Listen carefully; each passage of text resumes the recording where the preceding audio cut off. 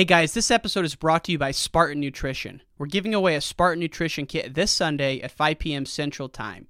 Text the word Spartan to the number 22454. That's Spartan, S-P-A-R-T-A-N, to the number 22454. The other parallel between private equity and college coaching is on the fundraising piece. Like, what is your vision for the program? Like, is the trajectory looking promising? Like, can we look at historical trends and see oh, you guys are on the up and up?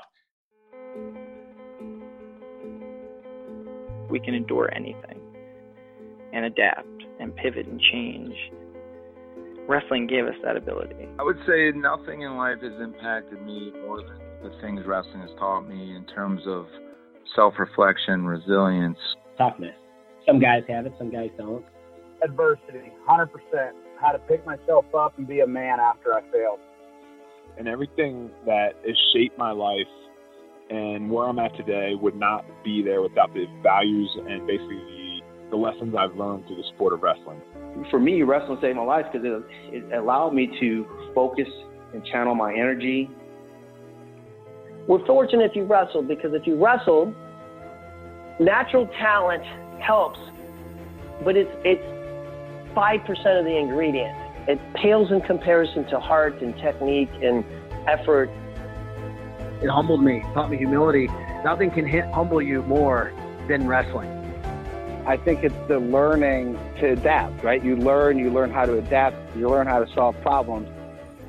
If I look back at my time I spent wrestling, if it gave me one thing more than anything else, it's mental toughness.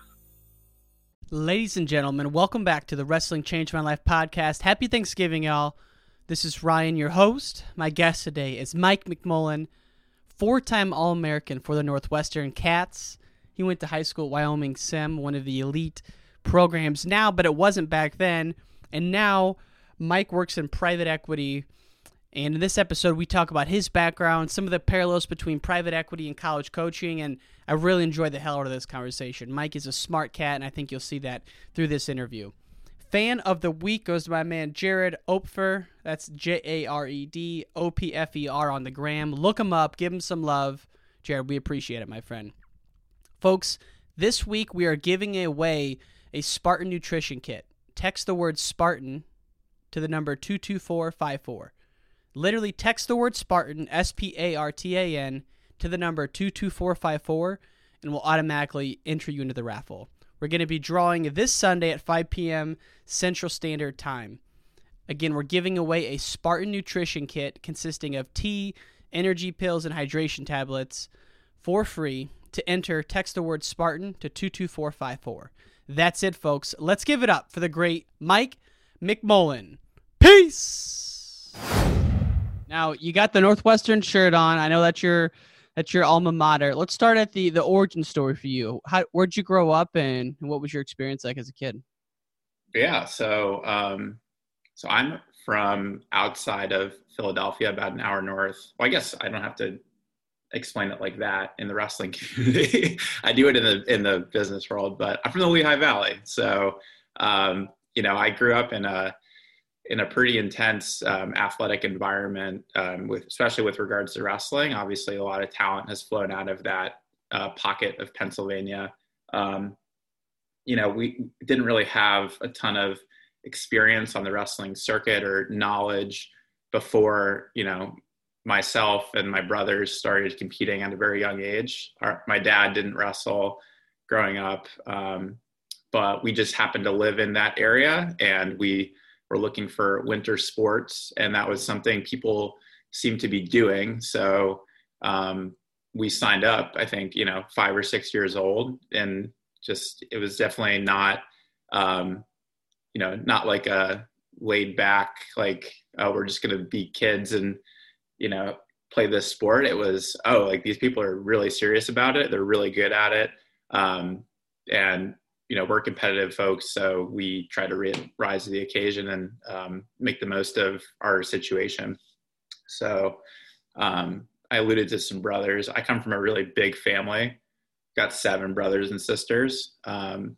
So growing up, it was, a lot of sports, a lot of activities, staying busy, and we all were, always engaged with, either wrestling or football, track and field, lacrosse. We just kind of, we're doing everything. My mom did a really good job of keeping us busy because it's hard to, it's got to be hard to entertain, that many bodies. So, what'd your pops do?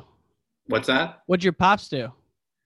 For a living? Yeah. You said your mom was driving you guys around. So was he like a businessman, help like working all the time? Yeah. Or? So my dad has worked in northern New Jersey, just in Paterson, and he's worked for a utilities company for probably 30 years. Him and my mom met and grew up in northern New Jersey. So I was born in northern New Jersey, but we moved to the Lehigh Valley probably when I was 5 or 6 years old. So he was commuting, from Pennsylvania to northern New Jersey, which, it's not incredibly far, but if you're doing a 90-minute drive there and back, every day for years on end, like that's got to wear on you. So, but it was a good opportunity for him. He recognized, what he had to do for our family to enable us as kids to have opportunities to try to succeed in whatever it was we were pursuing. So he kind of put the team on his back in that regard. And then my mom worked as a nurse for a while before she had kids. And, at the onset, when you have, 5, 6, 7, we ended with 8, but in the early years, she, that's a full-time job. So she was at home with us, which was awesome because, I recognize that it's a very special situation that not a lot of people get. So right. To have that, level of attention and consistent guidance in your life is pretty spectacular. But now she has since kind of gone back into that nursing profession now that we're all, older and kind of on our way and doing our own thing. So that's kind of my background on my folks. And Mike, I got to tell you, man, I know you were a 4-time All-American at heavyweight. I don't see how you wrestled heavyweight. What do you weigh right now? 160, 150? I don't understand it. I'm like, did I research the wrong person? Tell me it's the same guy, man. Yeah. So I'm that guy for sure. I was always a bigger person growing up, relative to kids my age, but I was never heavyweight really. I didn't wrestle heavyweight until my junior year of high school. And what happened was I was on the bigger end, I was 171, 189 size my freshman, sophomore year of high school. My sophomore year, I got hurt. I had shoulder surgery and I put on a lot of size for a lot of reasons. One, because I was probably just depressed from shoulder surgery and just eating a ton of food.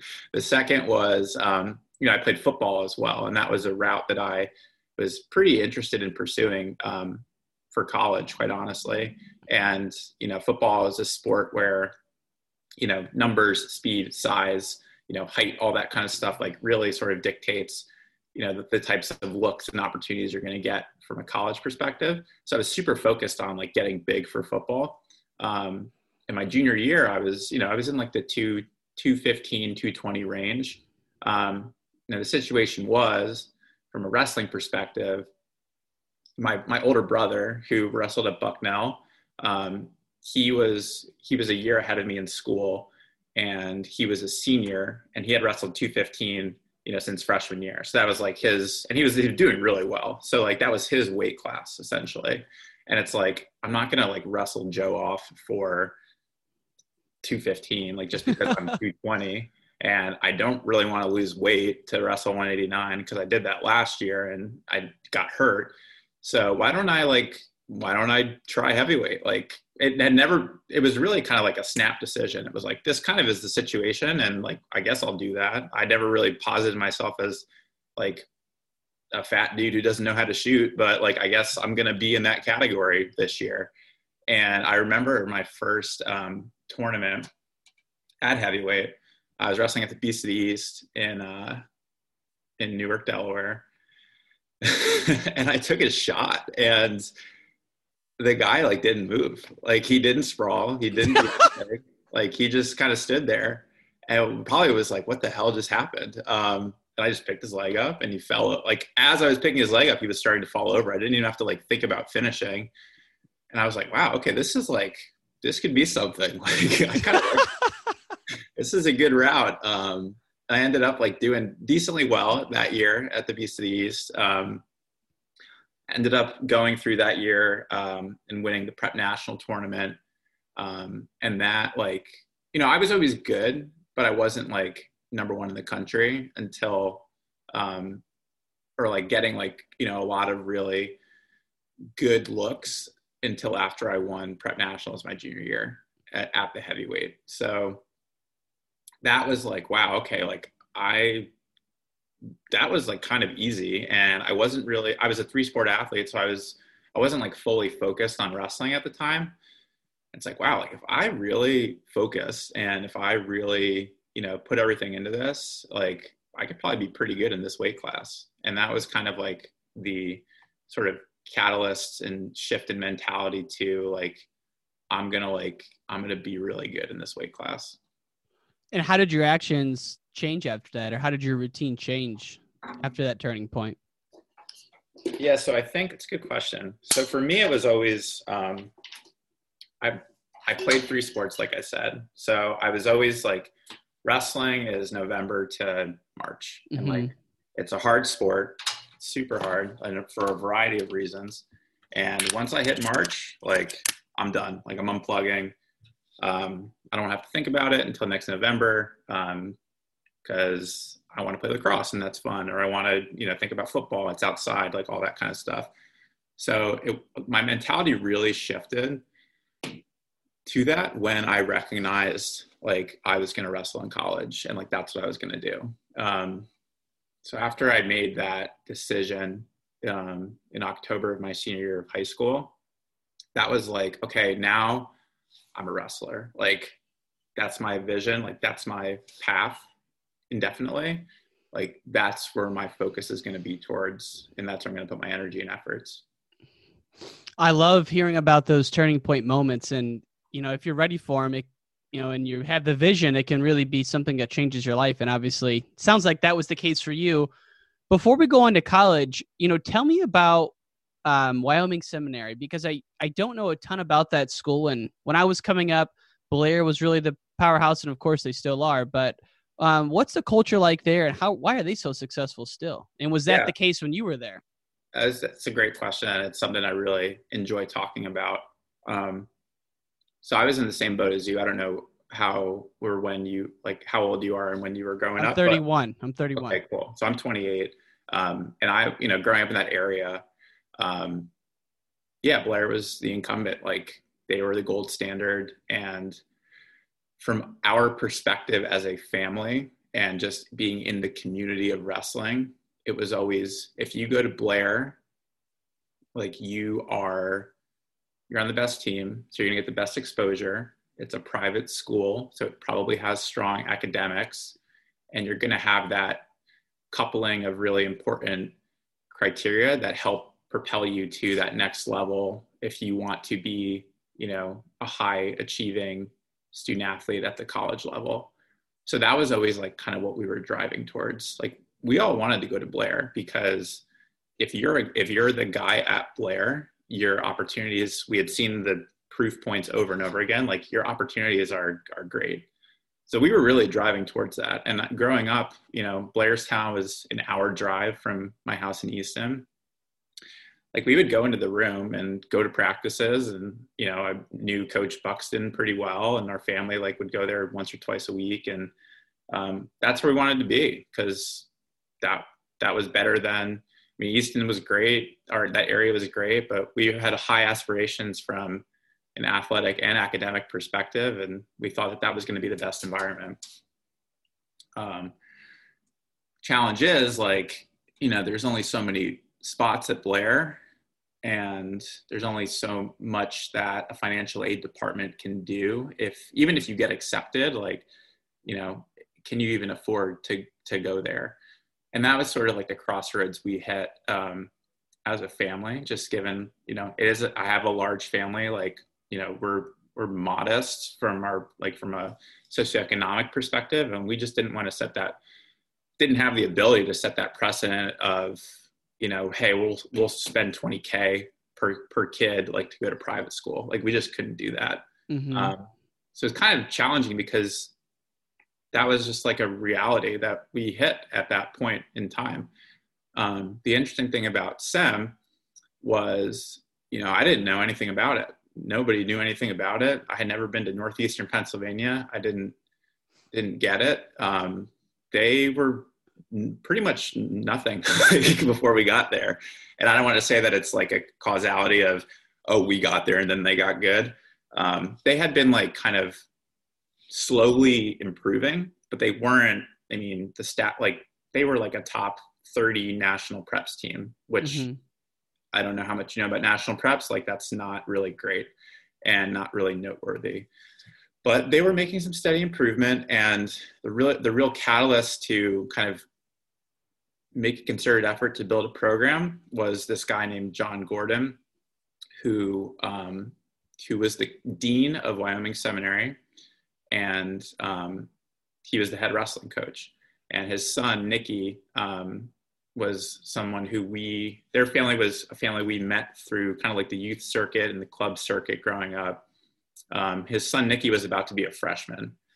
And he was super adamant on, hey, my son's a good wrestler. We have like 2 other really good wrestlers from the area on our team right now.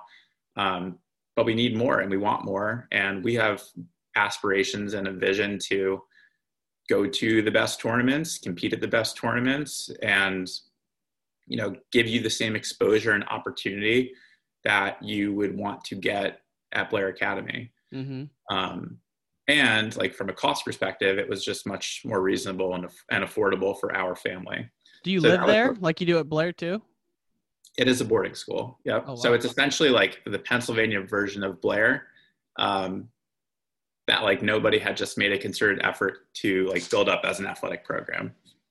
Got it. Literally the same thing. It's kind of crazy. Yeah. And basically, so I went up there, my older brother and myself went up there the same year. He was a freshman and I went up there as an 8th grader. Leaving the Roos as an 8th grader. No way. Yeah. So how far away is it? Just for point of reference. Like an hour and a half. Okay. So I lived, talked about John Gordon, the head wrestling coach and dean. I lived with his family for an entire year because I couldn't live in the dorms with the upper school students because I was only in 8th grade.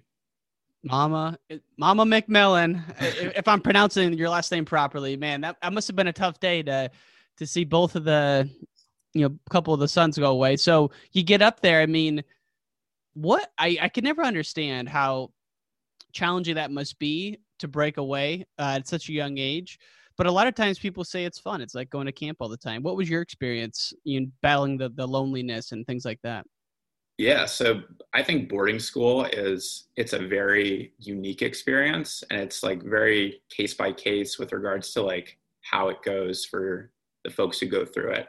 I fell into the camp of, it was great for me. And it really like helped accelerate a lot of important qualities in my life. Like I really developed my personality. From an academic perspective, I really got to develop kind of, how I approached school, how I thought about school, what I was interested in. And it just gave me like, more autonomy at a young age and like helped me kind of assume the responsibility that I knew I was going to have to be like a successful adult. So like, it kind of like put me in that scenario way earlier. And because of that, by the time I got to college, like I just felt much more calm, prepared. And I was just like, oh, I've already done this. Like I've already done the whole, not at home, living in the dorm situation. So that really didn't like, shake me or really faze me, so I could really focus on sport and school, which, was ultimately why I went there. Well, and especially the academic transition to Northwestern, most of the time is very steep for students. What was it like for you coming from an elite boarding school on the East Coast? Yeah. So I think because of that, at SEM, we had, every night in the dorms, you had like a 3-hour mandatory study hall where you had to have your doors open, where people were like walking around, checking on you.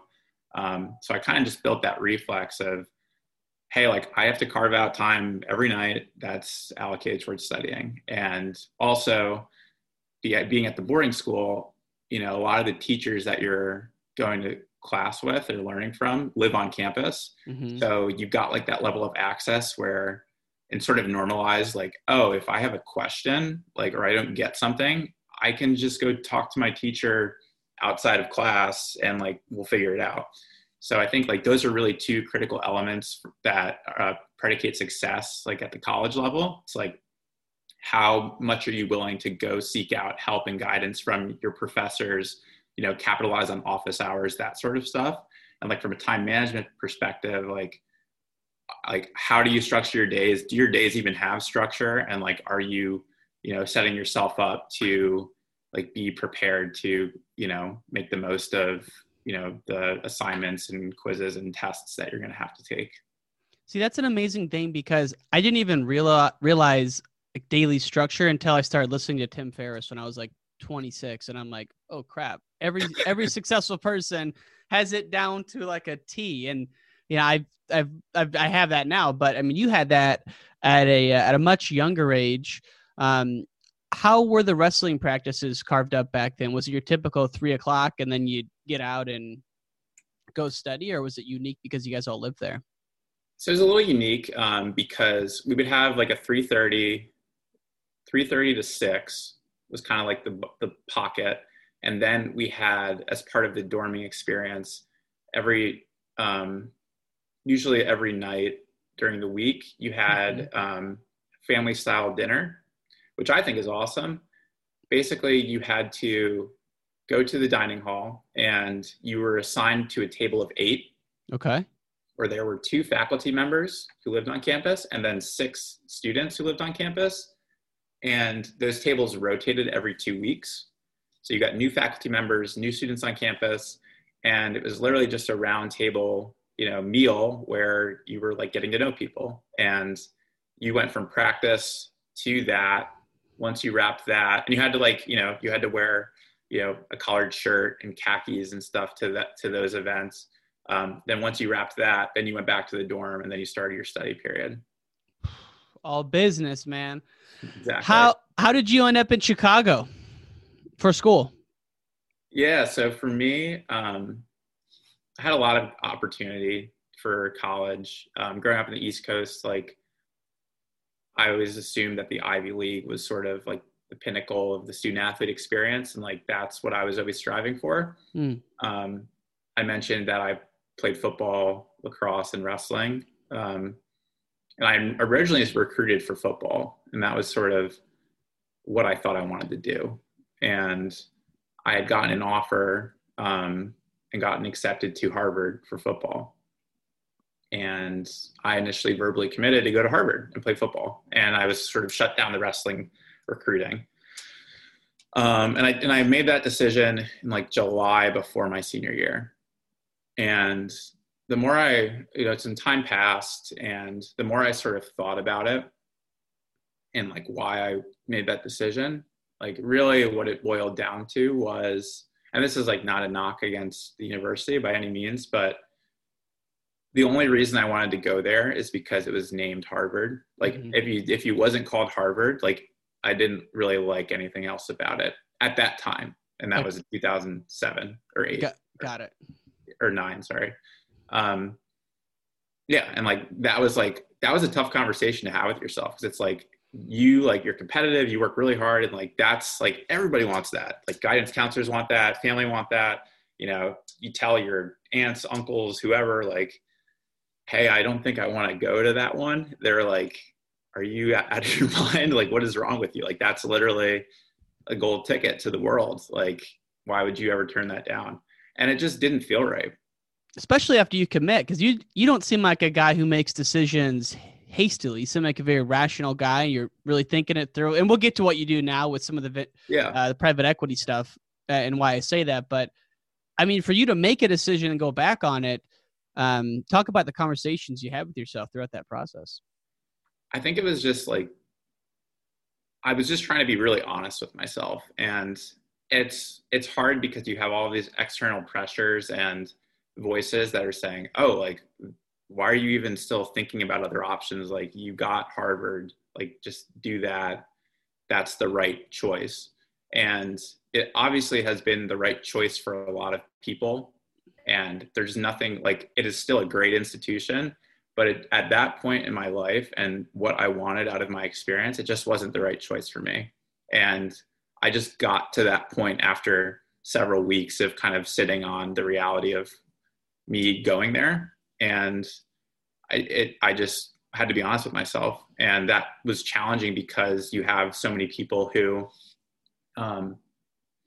want that for you and think that that's the right choice. But I just knew that it wasn't the right choice for me. So I had a conversation with my mom when I got to that point, and she also saw that and felt that. And just for her to kind of have that alignment and thought with me in that moment really gave me the confidence that I was doing the right thing and gave me the courage to sort of open things back up and pursue other options. So when I did that, I thought about what I really wanted. Okay, I wanted a really competitive athletic experience. Like, I'm a competitive guy, and Harvard, Ivy League football is great, but there's no playoffs. You don't play for a national championship. Like, you're one of 100 people. Like, I felt like I had a lot to offer from a competitive standpoint, and I wanted to put myself in the best situation possible to maximize my full potential. So I knew that was something that was really important to me.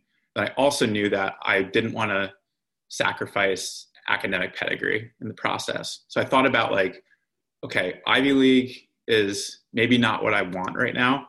Like, what are the other combinations of those factors that exist in the world, in the wrestling world? And it really boiled down, from my perspective, to Northwestern and Stanford. Yep. And those are like the two programs that I reached out to their coaches and sent them an email and said, hey, like, I am interested. If you are recruiting, like, would love to talk and, like, see if there's a good mutual fit. And to Northwestern's credit, like, they responded immediately. They got me on a plane very quickly. And I visited like a week later. And how did you go from football back to wrestling, though, at that point? So I think it was kind of what I was speaking to about my individual goals. Mm-hmm. Like, I knew I was good at wrestling. I knew I could be really good at wrestling. Wrestling's really hard and it's not fun, and football's more fun and not as hard. So that's why I really, at that point in my life, I was like, oh, I'm just going to do that, because I can still get a pretty good education doing that. But there's a voice in the back of my head that was just like, dude, you've got something here. Like, you shouldn't just, I know it's going to suck and like, it's not going to be fun, but like, you could be really good at it. And like, you owe it to yourself to test yourself and see if that's true. And that was challenging as well. To knowingly like put yourself in the harder path and the harder route. But I knew I was going to be better from it if I ultimately opted for that experience. So yeah, I came out here. I'd never been on a plane really. I'd never been in a different time zone. So it was all very new. And I kind of wanted that. I wanted like an opportunity to really create an identity for myself in a new area, you know, with no preconceived notions of who I am, and just let my competency and ability kind of take over and dictate how I was going to be seen. So that's like what really drove my desire to go somewhere not close to my house. Mm-hmm.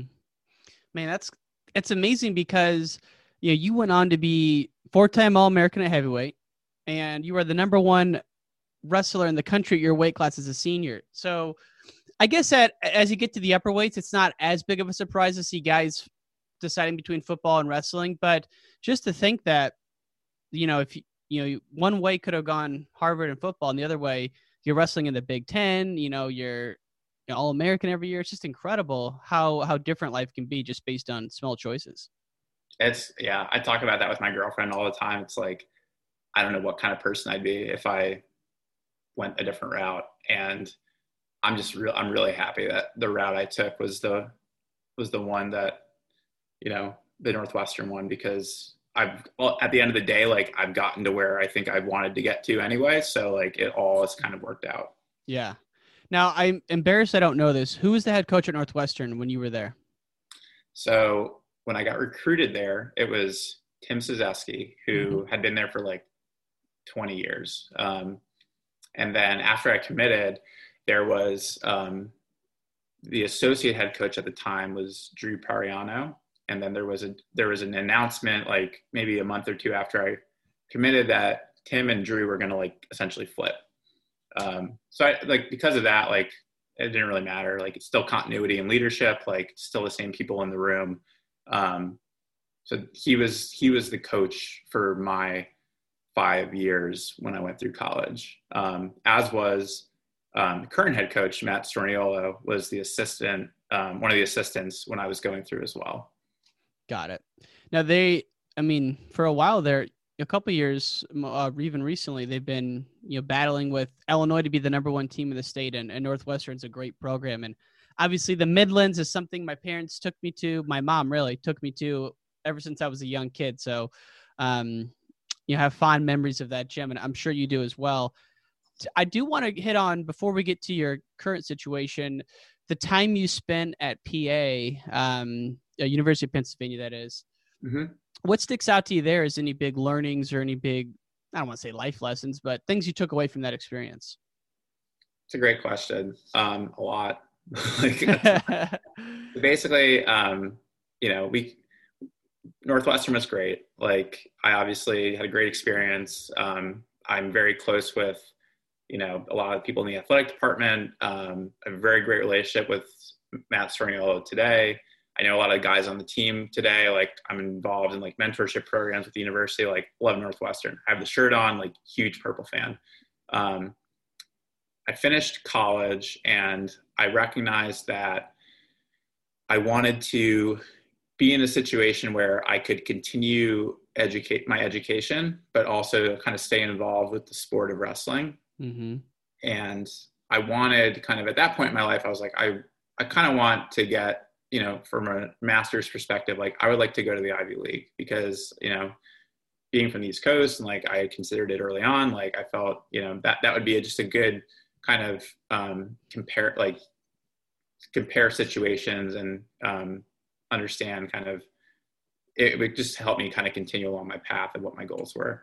So there's a really great opportunity that popped up. Penn was looking for an assistant coach, and I had gotten accepted into one of their graduate programs as well.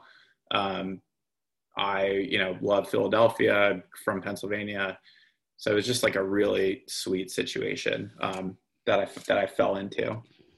And, as like a 23-year-old, you get like an assistant coach job, right? And like, you've seen like other assistant coaches, and you're like, oh, I'm just gonna wrestle kids. Like, I'm gonna go to school and I'm just gonna wrestle kids in practice. And like, that's kind of cool. Like, I'll just work out, like, I'll teach them something in the room, and it'll be great. Well, I didn't realize like how much goes into being a college coach. And in particular, like, if you want to be a good college coach, like, your ability to develop talent in the room is obviously really important. But the two most critical factors that predicate success for a college wrestling program from a coaching perspective is your ability to fundraise and your ability to recruit talent. It's much easier to have a kid who, is an 8 out of 10 and turn him into a 9 out of 10 versus a 4 out of 10 into a 9 out of 10, right? So it's like, if you can attack that at the outset and, get the right kids from talent, from a personality, from a culture perspective, it's just going to help accelerate the trajectory of your program. And I didn't realize that as an athlete. Like, I was just focused on myself. And so you weren't a GA, you're a coach. I was a coach. I was an assistant coach. And that's tough. I mean, to your point, yeah. I don't think people realize how much coaches work, just the constant calling of recruits, traveling. I mean, what was a day in the life like? during this experience?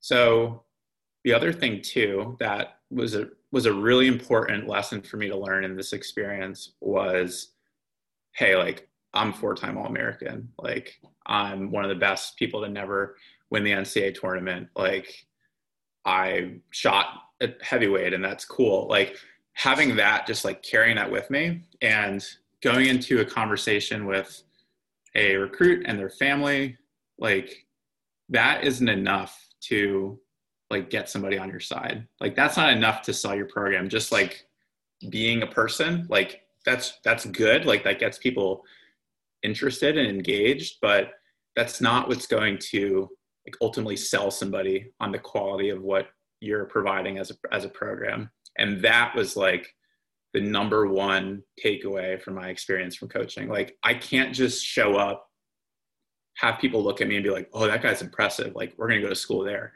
Like, it doesn't work that way. You have to be able to communicate effectively. You have to be a really good listener. You have to like understand like what people care about. You have to like be able to show empathy and like connect with people on a human level. And those are all things that I have in me, but I never tapped into them because I was so focused on my own personal development, my own personal goals. Like, it was very, very much like blinders on, like, let's get Mike to the top. So like, I recognized that and was like, oh shit, like we're losing recruiting battles to Princeton and Harvard and Stanford and whatever, like, but like, they don't have as good like accolade coaches as like we do. Like, what the hell? So it's like, okay, well, I got to do more. Like, I got to call people more. I got to have conversations. I got to like communicate. And it really like evoked that out of me, which enabled me to be a better suited like professional candidate for future job opportunities, and just give me a better sense of kind of how the world works, quite honestly. So that like having that level of responsibility at that young age and recognizing what works and what doesn't work, that has really helped me accelerate my development as a professional and just as a human being. So just the humility that goes along with any type of sales related job where you're putting yourself out there hoping to get something and it doesn't always come back. It's just it's an experience that a lot of people probably don't have, but you know, like you said, you learn far more than you think you do with something like that. How would you compare the Ivy League experience to the Big Ten experience? It's different. I mean, they're challenging in different ways. I think that it's just, you know, the Big Ten experience is, I don't want to make it seem like it's all glamour, because it's certainly not. Like, wrestling is not a glamour sport, but you know, you go and wrestle Minnesota and they've got a couple thousand fans. You go and wrestle Iowa, they've got thousands of fans. You know, you're taking planes places, and you know, you got all your swag, and you know, your athletic departments are like really focused on athletics because, you know, they're really competitive in football and basketball. And the Ivy League is just that's just not the mentality from an athletic perspective. It's like, hey, we offer a lot of these sports, and sports are important to like the fabric of our institution. But at the end of the day, like, we're about academics, and like, you know, there's nothing glamorous about like driving a van to wrestle Rider, to wrestle Princeton, or like driving a van out to Bucknell, like, or taking kids to the Franklin and Marshall Open. Like, it's just not as, it's a little more, I think it's a little bit more of like a gritty college wrestling experience, quite honestly, because you don't get like as accustomed to like, you know, flying and all that kind of stuff. So, it's still challenging. It's just a little different mentality, but there's still really talented kids who opt for that route, and kind of circumvent the grind that is the Big Ten, and can kind of surprise folks at the end of the year because, you know, their schedule and experience has been a little bit different. and the visibility is a little different. So it does sound like a lot of, like you said, kind of gritty road trips across the East Coast, traversing the winter months. Yeah. Yeah. And it's like, that's stuff that I did when I was a kid. And like, that was hard. And it was just kind of like a back to reality of like, oh, like, no, you don't fly everywhere. Like you don't get to go on these glamour, trips to wrestle Stanford and Cal Poly and spend December in San Luis Obispo. Like, no, like sometimes you gotta like, ship out to Millersville and like wrestle those guys. Like, it's just different. It's cool to see Princeton doing their thing right now. I mean, they've been putting together a vicious schedule. And so of course there's, wrestling's great in the Ivy League, and it seems to only be getting better. I would agree. I think like, if you think about like the type of makeup of a person who wrestles, it's usually like somebody from blue collar background, lower socioeconomic background, who's pretty focused and driven and has a good mentality. Like there are a ton of qualified kids who hit the Ivy League criteria. And the way that the Ivy League is structured with regards to need-based financial aid versus athletic scholarship, from a recruiting perspective, like if you can identify those kids early on and kind of find them, you can get a lot of really quality talent like that. Other schools like can't compete on from a scholarship perspective if you do your work. And it's just a matter of like finding and doing the work and like getting the transcripts and getting on the phones. And there's a ton of great candidates, and Ivy League programs can be really good. It's just, you just got to find the kids. That's what it comes down to.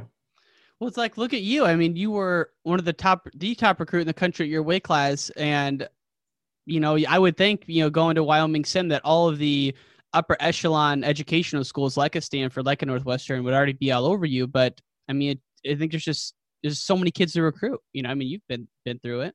Yeah, no, it's, if you're a kid, you have to be an advocate for yourself, and you have to it would be nice if everybody called you, but there's, like you said, there's a lot of kids in the world, and there's only so many, there's 3 or 4 coaches that, they have 50 other things that they're trying to figure out. Just help them out a little bit, show that you're interested. And there's nothing like, you shouldn't be like ashamed or like a hit to your confidence or like quality of your recruiting profile if you have to like reach out to somebody. Like if you're like if you've gotten like 7 calls and you're like waiting for that one call because you really want to go to whatever, like just just reach out to those people. And that's something that, as a kid, it's hard to wrap your head around that. But if like the kids and the parents and the coaches can all be aligned and like recognize that's the reality of the situation, like it can just make things a lot easier for everybody. I am a firm believer that the ability to cold prospect someone, mostly by email, but also by phone, but if you can put together a solid email, you can get in touch with some incredible people in the world. It's just amazing the amount of people that you can get responses from if you do it right. Yeah, no, I would agree. I think it's just very personal when you put yourself out there and you don't hear back, and people are just, scared of rejection. And like, that's totally normal. It's like an innate human trait. But once you get a little callous to it and feel it a little bit, you realize it's not the end of the world, and that like life moves on and you wake up the next day. And it's just hard for people to kind of get over that hump. For sure. Now, I know we're winding down here. Share with the listeners what you do now for a day job. Yeah. So I work for a private equity firm, and I'm a technology investor. So basically I'm spending my days looking at software businesses, tech-enabled businesses, and trying to understand if they're compelling opportunities and whether or not we want to make investments in these opportunities. And it's pretty awesome. It's funny. Like I think about the key factors for success working in private equity or working in investing, whether it's venture capital or growth equity, private equity. I think about like the key factors that you need to have to like be successful in those industries. And like what you need to be successful as like a college wrestling coach. And it's actually pretty similar when you think about it. Like the way these firms work is like, okay, I'm a firm. I've raised $1 billion. I've got $1 billion to spend, and I need to find the best companies possible to invest in. If you're a college wrestling program, like I have 9 scholarships. Like I got to maximize these 9 scholarships with the best possible talent that's out there. Okay, like I got to go find those people. If you're a private equity firm, you found a great company. It's an awesome company. It's growing 100% year over year. It's got like really good margins, whatever. A lot of customers, but 30 other private equity firms have also found it, right? And like the company only is going to choose one of you. They're only going to take the capital from one firm. If you're a really hot wrestling recruit and you've won the Ironman, you're ranked top 5 in the country, whatever, you're a heavyweight, those are really rare. Chances are like you got 30 scholarship offers, right? And like you can only choose one of them.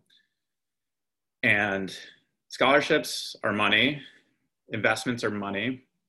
So then it really boils down to, okay, if I'm a business, I'm going to get an investment regardless. If I'm an athlete, like I'm going to get a scholarship regardless. Like I'm going to get the money.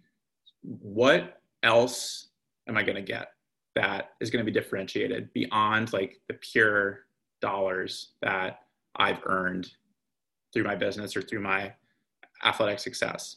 So that's where it really comes down to, like, if you're a firm, like how can you differentiate yourself from other firms in the process to win that business? And if you're a program, like what do you offer that's different beyond just like saying we'll give you a full ride, right? Mm-hmm. And that's where it boils down to, like, have you spent the time building a relationship with that, prospect over X amount of years? Do you know like their coach? Do you know, like, the fabric of the community that they've come up in? Like, do you really understand that person? Like, do they feel like they connect with you? And do they feel like you're the person who's going to help them on the trajectory to where they want to get to in life? What beyond the scholarship, are you going to provide them with tools to be academically successful? Like, do you have advisors? Do you have counselors? All that kind of stuff. From a professional development perspective, like, how do you guys think about that? Do you care about that? What does your network look like? Are people post wrestling doing great things in life that you want to do? Can you talk to those people? Like, are they going to help you kind of along that path? All that kind of stuff. Wow. And same thing if you're a business, like, okay, like if I take an investment from you guys, like maybe I want to IPO in 5 years and I want to still be on the same growth trajectory that I'm on today. Like, are you guys going to help me better operationalize my business? Are you going to help me develop new products? Are you going to help me meet other CEOs in your portfolio so I can become a better leader and, organically help my business grow more? So it's all that kind of stuff of what else can I offer beyond just the dollars and the investment? And I think like that, that parallel is pretty interesting. And I'm probably the only person in the world who has that perspective. But I think it's very similar. And that's why I get really excited about being in the industry I'm in, because I know at the end of the day, like those skills that I developed at a young age as a coach, eventually are going to really come back and help me as an investor, like better differentiate myself in competitive processes with great businesses and, give myself an opportunity to win that for whatever firm I work for. So we have great investments in our portfolio. Wow. That, to your point, I've never heard of it. I thought you were going to answer one way and you went a whole other way, and it was awesome. And I never thought about it the way you just said it, but think about the college coaches who have had some business experience beforehand. How much of an advantage would that be? I mean, like a Sean Bourmet who ran a business for 10 years or 12 years. I just think about those coaches who, because it's so fundraising based, it would be a tremendous advantage. Just like I'm sure it's a big advantage for the fact that you were a collegiate coach before you became, a private equity investor. Yeah, no, I think totally, because, there are programs and like your love for the sport really matters. And like I said earlier, your ability to teach technique in the room like really matters. But fundamentally, like your ability to recruit great talent, whether that's, fellow coaches or athletes, get people to buy into your vision of what you're trying to build. And you think about that from like a fundraising perspective. The other parallel between private equity and college coaching is on the fundraising piece. Like if you're a firm, you want, endowments, pensions or whatever to invest dollars with you. And they have a lot of places they can invest dollars with, but like, why is your firm different? Like, why is your vision different? Like, are you going to be the big thing? Like, are you going to have great returns? Like, why should I pick you? Same thing from like a fundraising perspective. Like if you're a college coach, okay, like what is your vision for the program? Like, is the trajectory looking promising? Like, can we look at historical like trends and see like, oh, you guys are on the up and up. And if I give you $250,000, you're going to use it wisely to kind of feed that growth and continue to build a great program. So yeah, I think the people who have had that experience and have the sort of business acumen that you can develop kind of outside of the sport and then are able to kind of come back in and incorporate that into the day-to-day that they experience as college coaches are certainly, better positioned and advantaged when it comes to, being competitive from like a recruiting and fundraising perspective. I can imagine. I mean, I have so many follow-up questions based on that, but I know we have to run. Just my last thing I was going to say is I don't think a lot of people, including myself, have any idea how much fundraising college coaches do. Even if you have the 9.9 scholarships, it's not like it's just guaranteed. The scholarships, sometimes you're fundraising them, but it's an ongoing thing. So it's not like, the scholarships are important, right? But it's like, what's your budget? And your budget determines what your year looks like. And if you're a kid, you want to sign up for a great experience. Like you've wrestled in gyms in Bumblefuck, Pennsylvania, like every crevice of wherever, like it sucked. It was really hard. And like you got into college, like you made it. Okay, I'm here now. I want my college experience I want to be rewarded for all the hard work I did. Like I know how to wrestle. I know how to go to tournaments. Like, and I'm still going to do that, but can I do it in a better way and a differentiated way? And it's more fun to be at a program where, you're going to San Luis Obispo in December and like, you're going to wrestle Cal Poly while you're out there, but you're going to spend 2 other days, just soaking in the California coast and having an experience and opportunity that you wouldn't otherwise get if you didn't do this sport.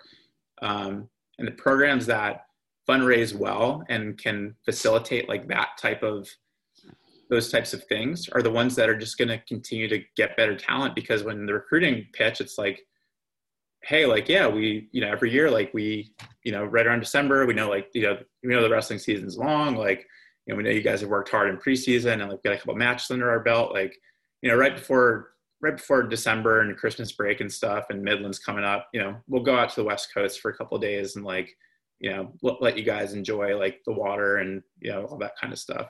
That's a much more compelling message as a young kid, like who is yearning for a better opportunity, which is why they're trying in wrestling in the first place.